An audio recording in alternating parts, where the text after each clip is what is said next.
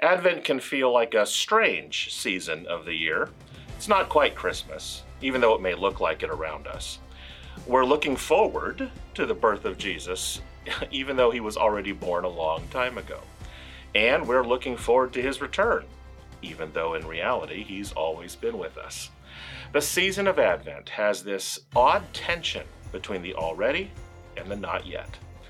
Well, today, Pastor Sally Campbell-Evans, our Minister of Congregational Care, kicks off our Advent season with some reflections on what it means to wait, watch, and hope for fresh evidence of the presence of Jesus that is yet to come, but already here.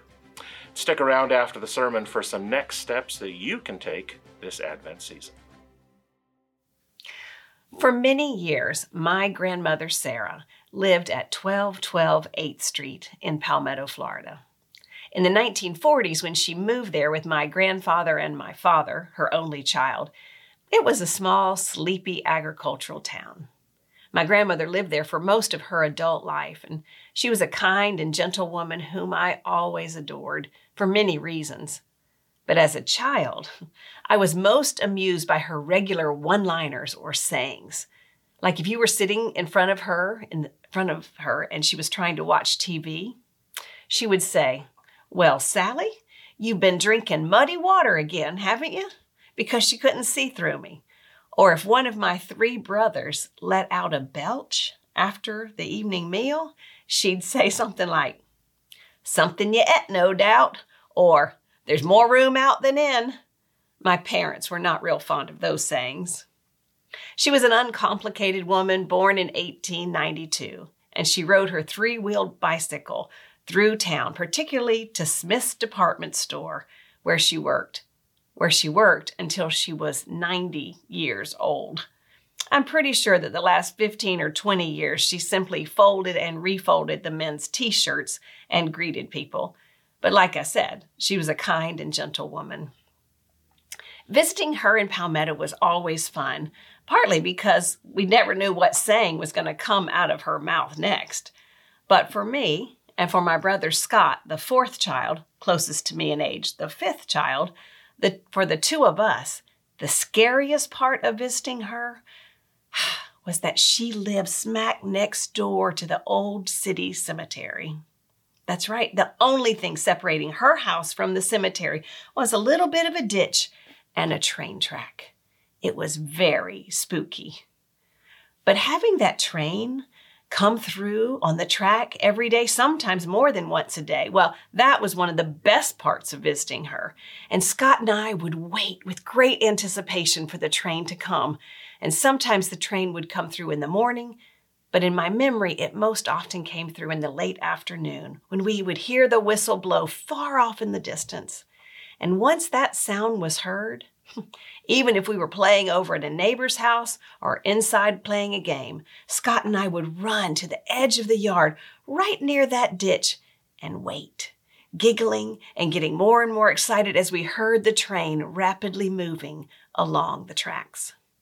Yes, we waited with wild anticipation, longing and joy for the train to pass, hoping that the conductor would see us and once again wave at us and tip his hat and blow that whistle long and loud. It always gave us a thrill. What are you waiting for these days? What are you standing on tiptoe at the edge of your yard hoping for? What are you longing for deep in your heart? Are you waiting for a train or plane to arrive with a loved one coming to visit?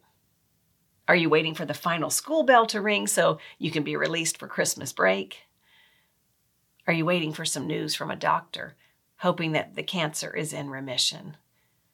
Are you waiting for some reconciliation or resolution to an impasse in a conflicted situation at home?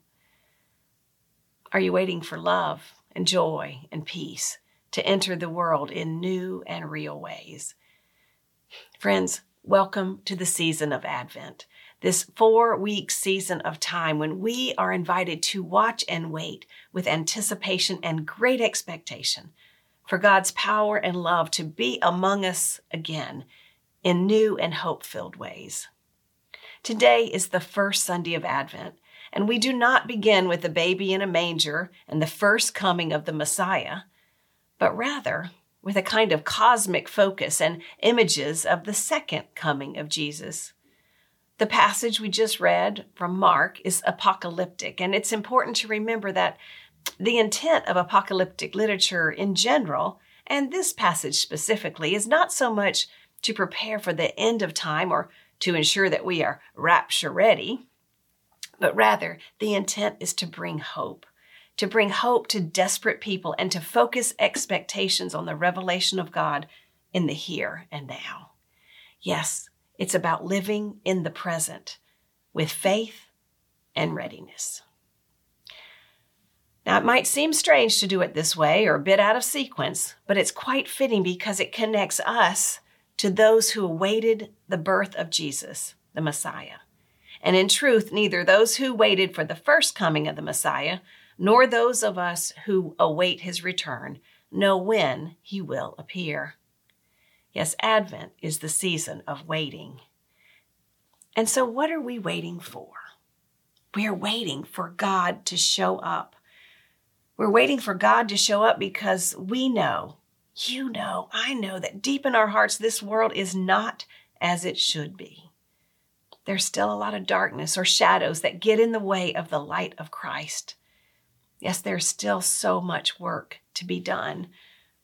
The work of justice, the work of empathy, the work of listening, the work of naming, the work of reconciliation.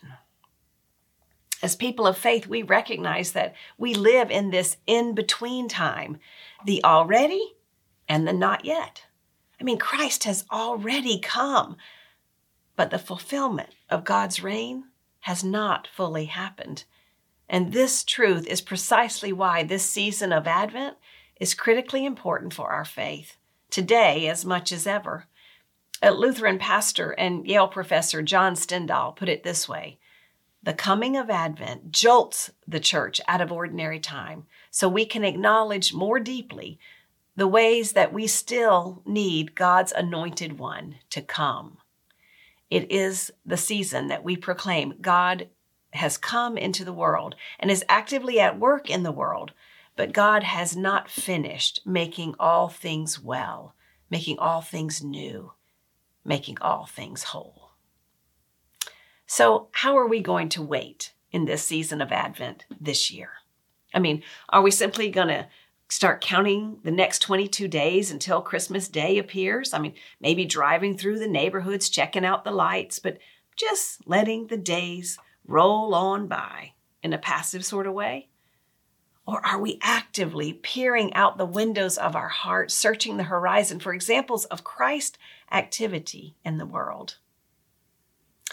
Are we coming to church or watching online because this is that special time of year when we light candles and sing our favorite carols?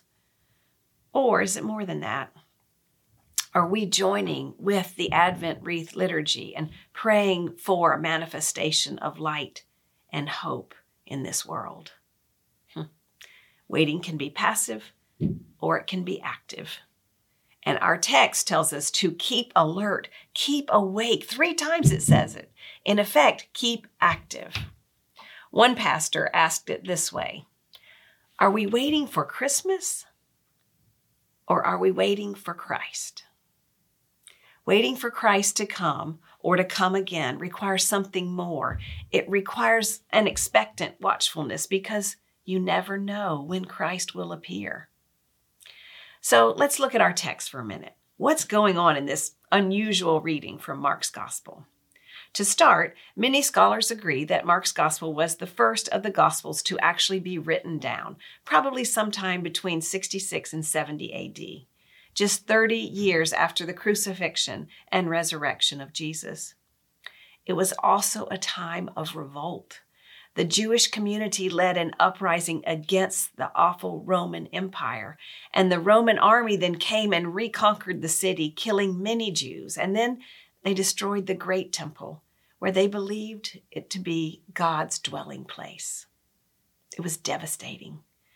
So the writer was living through this turmoil and remembered the words of Jesus Christ from a generation earlier when Jesus was foretelling the destruction of the temple. Now imagine you are one of those original hearers or readers of the gospel. So with smoke and dust in your eyes and destruction still in view, Jesus' words seem to relate so well to the suffering of your present moment. Can you see what the author is trying to say to his people? To these Christ followers who are going through this time of devastation and no doubt a crisis of faith? Basically, he's saying, yes, the days have been filled with violence and suffering. Yes, it is so dark it feels like the sun cannot penetrate through it, and the moon, it doesn't even shine. Many are wondering if this is the end. And then he adds, out of the clouds, you will see the Son of Man coming with great power and glory. This war will not be the end of you, and this violence will not be the last word. God and God's angels are coming. This, my friends, is a message of hope for those who are incredibly hopeless. Through Mark's gospel, Jesus is saying, the pain and suffering you are experiencing will not be the last word. It's a bit of comfort and even good news for those hearers of Mark's gospel. But what about us today? What about those Christ followers who hear these words on the first Sunday of Advent and who are going through their own personal struggles? I hope you are encouraged. That's right. Let's keep watch and remember that in Jesus, God came all the way down to earth to be with us, Emmanuel. He came to a mother's womb and to a lowly manger. And he also lived and taught, and then he came to the cross and to the grave. And because God came all the way to be with us, his disciples could see and know that God did not just hold the beginning of creation in God's hands, and God did not just hold their current day in God's hands either. Rather, Jesus promised his disciples that God even holds the end of the world, the end of all time, in God's hands too. Now, let me just say, this does not mean that somehow everything is suddenly magically okay. That would be short-sighted. But Jesus' words, this apocalyptic poetry, if you will, in Mark's gospel, it can birth and nurture in you and in me some tough Advent hope. A hope that looks and sounds kind of like how that 5th century African bishop Augustine once spoke of it. He said, hope has 2 lovely daughters, anger and courage. Anger at the way things are, and courage to declare that they do not have to remain that way. Indeed, this is the kind of tough, resilient, honest hope that is expressed by Jesus. It's the kind of hope that calls all of us to be in here in this world working together with the desire for honest speech between us, still holding each other as family and as neighbor, determined to be tools of God's healing work in this world. So what are we waiting for this Advent? What are we standing on tiptoe searching for? Signs of hope. Signs of hope. That's what I'm looking for. And I have noticed such hope in our church family recently in so many ways. Like when over 200 Hyde Parkers served at the Metropolitan Ministries holiday tent recently. Or when the Harnish Center opened up as a cold night shelter this week for 2 nights, giving 80 people warmth and a place to sleep on a very cold night. Or when our church bus was used last month to carry a family of 11 Congolese refugees from the airport to their new home in New Tampa, after they'd been living in a refugee camp for nearly 20 years in another African country. Or what about when one of our care team members drove many miles out of her way to visit some of our elderly out-of-town members just to bring them some holiday hope? Or just recently, after the board of the county commission wiped out $8 million worth of funding for affordable housing, our justice team is now showing us how to get more involved and to make a hopeful impact in our community. So this Advent, I'm waiting and watching for more signs of hope from you and from our community. Because hope gives us the fuel that we need to stay alert. Hope gives us the energy to remain ready to welcome Christ into our midst. It is hope that keeps us awake and aware and noticing God's activity in the world. So welcome to Advent, friends. Listen, I think I hear a train whistle far off in the distance. Will you pray with me? Oh, Holy One, we hear you and we notice your activity in the world. Today we ask that whether we face tough roads or easy roads up ahead, may we never stop watching for you. For you are the hope of the world. And today remind us of Augustine's words from many years ago. Hope has two lovely daughters, anger and courage. Anger at the way things are, and courage to make a change. So move in us so we can help bring hope to places of need during this season and always. In Christ's name we pray. Amen. Pastor Sally's message is a beautiful and powerful reminder to watch for the signs of hope that Jesus comes to bring to us this Advent and Christmas. What are ways that you can be a person of hope over the coming weeks? We invite you to check out the Next Steps page on our website and the reflection questions in the description box below. I'm Agreda Vega, the Senior Pastor of Hyde Park United Methodist. Thanks for joining us, and see you next time.